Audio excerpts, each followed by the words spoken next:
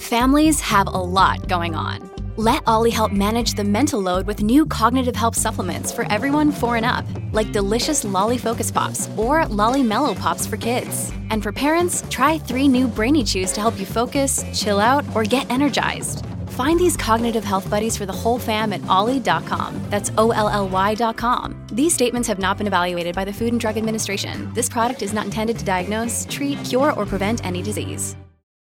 You are listening to Tax Able with Natasha Heron. I know tax is not seen as the most exciting subject.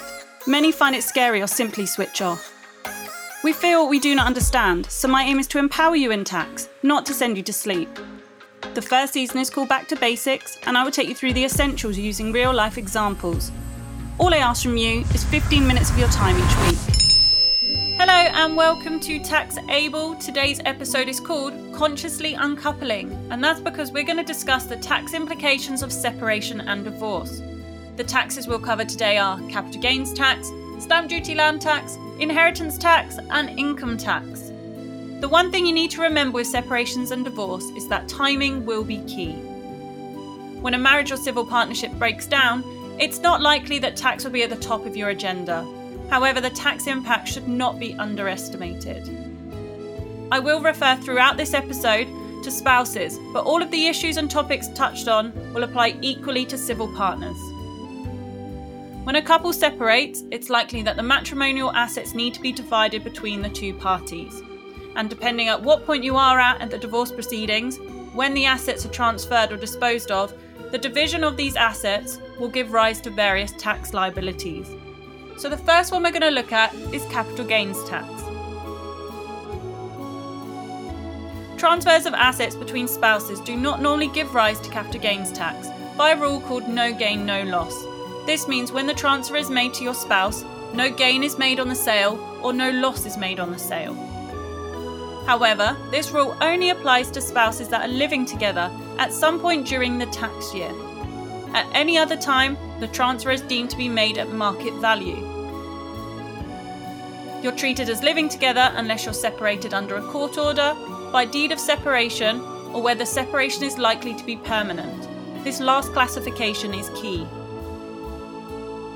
In any of these instances, the no gain, no loss rule ceases to apply at the end of the tax year of separation, rather than continuing on until you're actually divorced.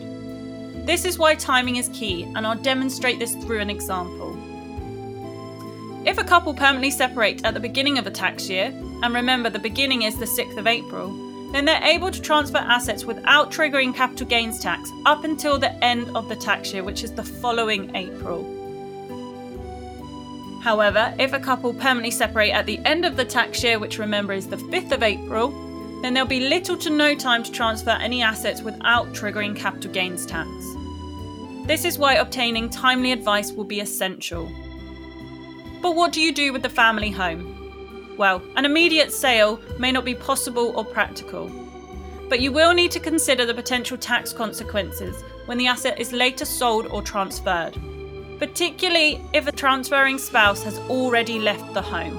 In general, gains arising on the disposal of an individual's residence will be exempt from capital gains tax due to a relief called private residence relief, or you may have heard it called PPR. The same applies for a divorcing couple, where that property has been their main residence throughout the whole period of their ownership. However, it gets a bit tricky if one spouse moves out of the matrimonial home and they need to buy or rent a new property. This new property will then become their main residence. In this instance, relief will still be available for the days they occupied their previous home as a main residence. They also get 9 months after they've moved out. If the divorce or sale is dragging on, and by that I mean longer than 9 months, it could trigger a capital gains tax charge for the spouse who left the home. In certain cases, it may be possible to extend this 9-month period, but conditions must be met, and it's best you discuss this with your advisor. We've covered capital gains tax, but what about the other tax which is triggered on the transfer of a property? And that's stamp duty land tax. Usually the transfer of properties between divorcing couples will be exempt from stamp duty land tax. And this is because there is a special exemption, provided the transfer has been ordered by a court, or is made in conjunction with any agreement between the parties in contemplation or connection with their divorce. This is the case whether the transfer is made before or after the divorce, and regardless of whether any money has changed hands. If there's no such agreement in place, then stamp duty land tax is chargeable, and the amount of tax is due on the consideration given, and this includes any cash that's changed hands or any amount of debt that's been assumed. If one party has left the marital home, then it's likely that they're looking to buy a new property. When they are purchasing this new property, their interest in the marital home can then trigger the 3% surcharge. The reason the 3% surcharge is triggered is because it's chargeable on second homes.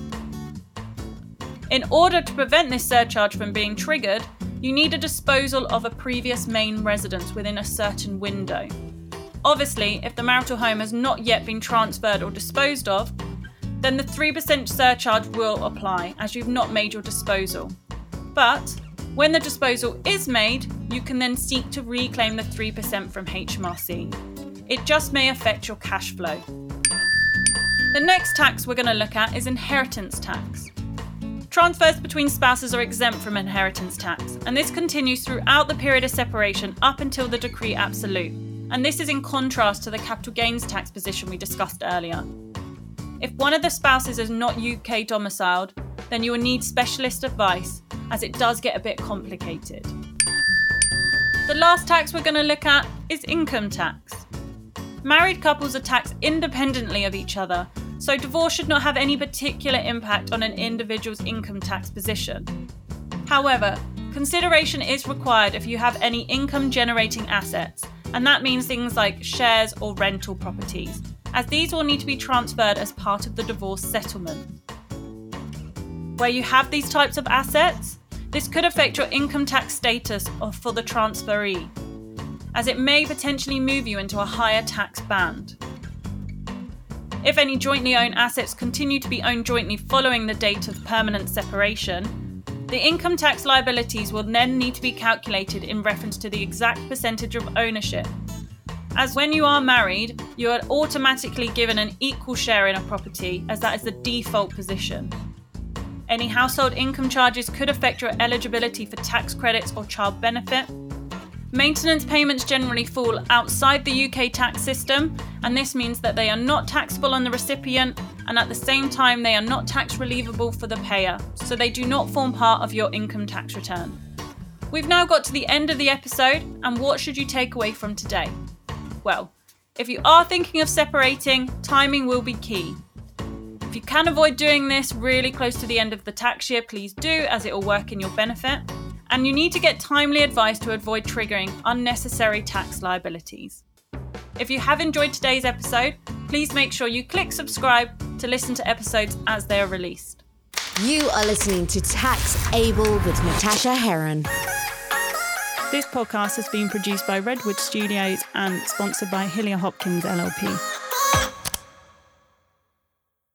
Judy was boring. Hello. Then Judy discovered ChumbaCasino.com. It's my little escape. Now Judy's the life of the party. Oh, baby, mama's bringing home the bacon. Whoa, take it easy, Judy. The Chumba life is for everybody. So go to ChumbaCasino.com and play over 100 casino-style games. Join today and play for free for your chance to redeem some serious prizes.